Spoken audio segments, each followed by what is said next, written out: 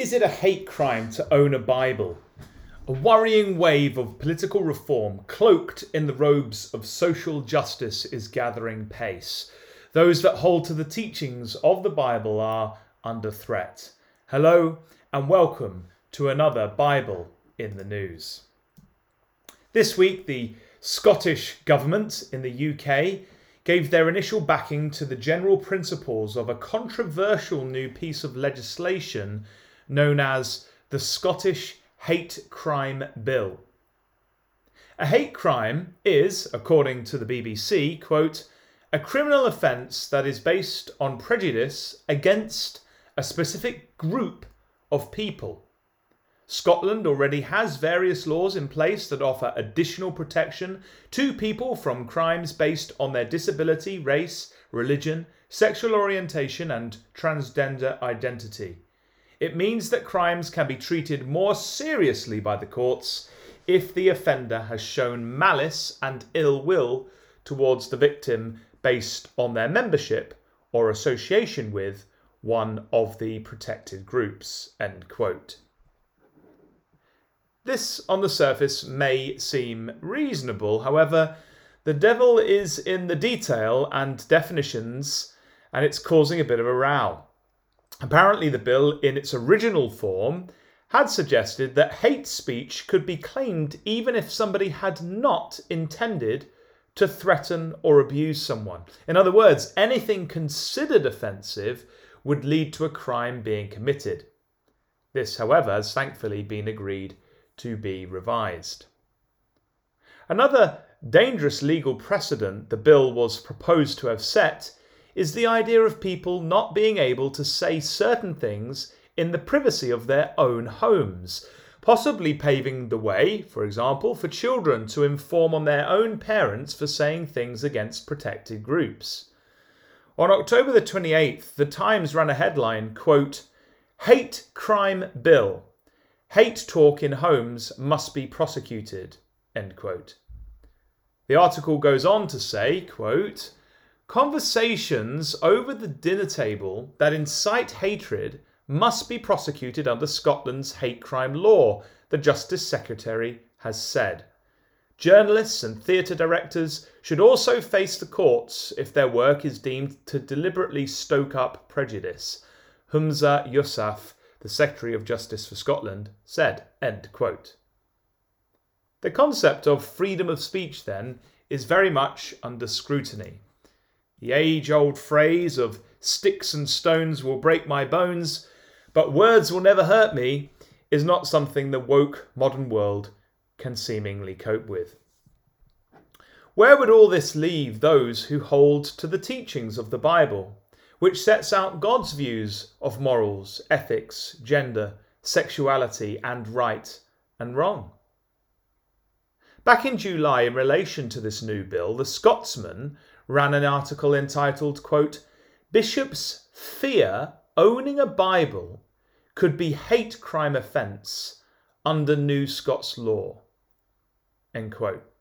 The article explains that, quote, the proposed new laws could render material, such as the Bible, as being inflammatory under the new provision, end quote. The BBC reported, quote, there were even concerns that proposed laws on possessing inflammatory material could potentially lead to libraries and bookshops being prosecuted for stocking books that are deemed to be offensive. This section of the bill would have covered people who have in their possession threatening, abusive or insulting material with a view to communicating the material to another person, end quote. Thankfully, it seems from recent reports that this part of the bill is going to be revised, or else the Christian idea of sharing beliefs from the Bible would, in fact, become illegal. This type of legal reform is not unusual, with other countries around the world seeking to improve their social justice and protect minority groups from prejudice. Holding biblical beliefs is indeed becoming more and more unpopular.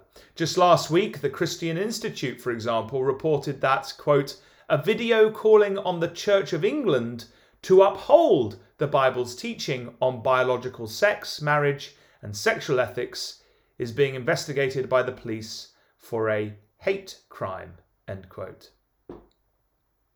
Now, what we are seeing here is examples of cultural or neo-Marxism. Karl Marx was an economist who famously set out the ideology of communism. The main idea was the concept of a society structured upon the ideas of common ownership of the means of production and the absence of social classes. Most interestingly, Marx saw society and human history as the conflict between groups, the oppressors and the oppressed, the bourgeoisie who own the means of production, and the proletariat, labourers having no means of production of their own.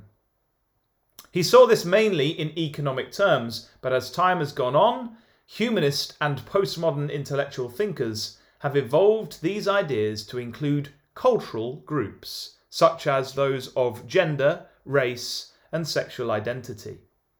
These groups divide up society not simply on the terms of wealth, but on the terms of perceived privilege. The outcome of this thinking can be seen in the global social justice movements of our time and in the new Scottish Bill. The key idea of Marxism is that those oppressors who have amassed wealth and power should have this dismantled, and it should be redistributed to those who have been unfairly oppressed. The big enemy of communism is the idea of capitalism, which promoted individuality and the ability to accumulate wealth. Classical Marxism in the past did not end well for those who did not conform to its ideological concepts. Rather than dealing with people as individuals, it deals with groups. In the Marxist-fueled Russian Revolution 1917 to 1923, like in the French Revolution before that, in 1789 to 1799, what often determined one's fate before the firing squad was not one's personal view or intention, but the class of person you were perceived to belong to. The group. The emotive ideas of the feeling of unfairness and fighting for freedom light a fire in human nature which cannot be easily tamed or governed. Reason and logic are not encouraged when such a flame is lit. Freedom to think and say things against the ideology is not permitted. It's something one modern author calls the madness of crowds. The Western nations, and particularly the Protestant countries on the whole, rejected Marxist ideology. They embraced the concepts of dealing with people as individuals, and this was grounded in their religious worldviews, which taught personal and not collective responsibilities before God. Today, with the concepts and principles of religion rapidly in decline, we see the ideas of Marxism on the rise again. The humanist and postmodernist intelligentsia of the West see oppressors as being in cultural classes. The privileged white heterosexual male at the top. The concepts of the patriarchal family as taught in the Bible, which they say keep the privileged oppressor on high, need to be pulled down. People belonging to religions that preach they have truth and have a view on morality which may offend oppressed groups are themselves part of the problem of systemic or structured oppression. The literature of these religions is, to this ideology, offensive and inflammatory. The legal systems are being weaponized against these perceived oppressors. To be a good person in this atheistic and humanistic world, all you have to do is to help champion these oppressed groups. Silence is considered as being part of the problem. Now, all of this presents a challenge for believers in the Bible, especially because neo-Marxist, humanist and postmodern thinking is bombarding us. It's in our education systems, media, and in our places of work. It pervades all parts of society. The Bible is at odds with humanism as it claims there is a God who is higher than human authority. It is against postmodernism, as it teaches there is objective and not relative truth.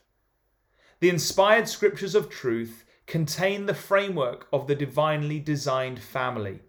It speaks of gender and gender roles which the believer is to embrace in order to live out and learn godly principles in their lives.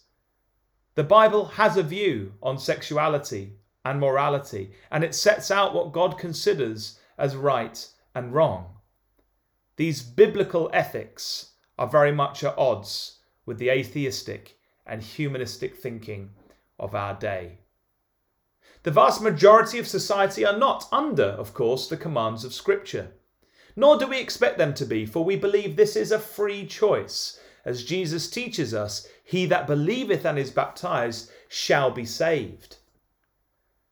Of course, a believer in Jesus Christ in no way advocates abuse, violence, or oppression in this present dispensation. As Jesus taught, do violence to no man, Luke 3:14. But the believer does value personal choice and individuality in following God in their lives. The believer in the Scriptures does have a view on matters of morality which conflict with the Bible's teaching.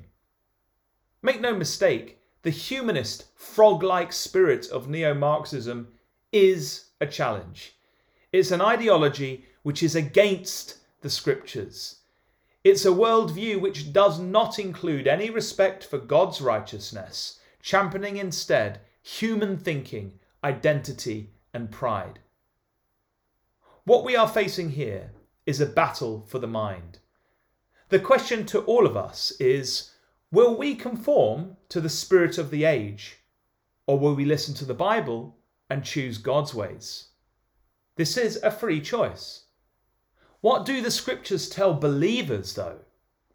Quote, "This I say therefore and testify in the Lord, that ye henceforth walk not as other Gentiles walk, in the vanity of their mind, having their understanding darkened, being alienated from the life of God through the ignorance that is in them." End quote, Ephesians 4:17-18. Quote, "And be not conformed to this world or age, but be ye transformed by the renewing of your mind, that ye may prove what is that good and acceptable and perfect will of God." End quote, Romans 12:2.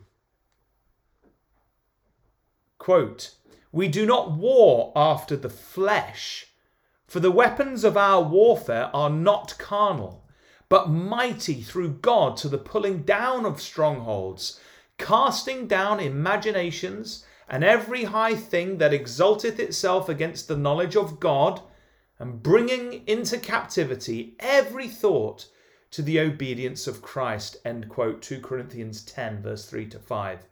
And finally, a quote from the Lord Jesus Christ.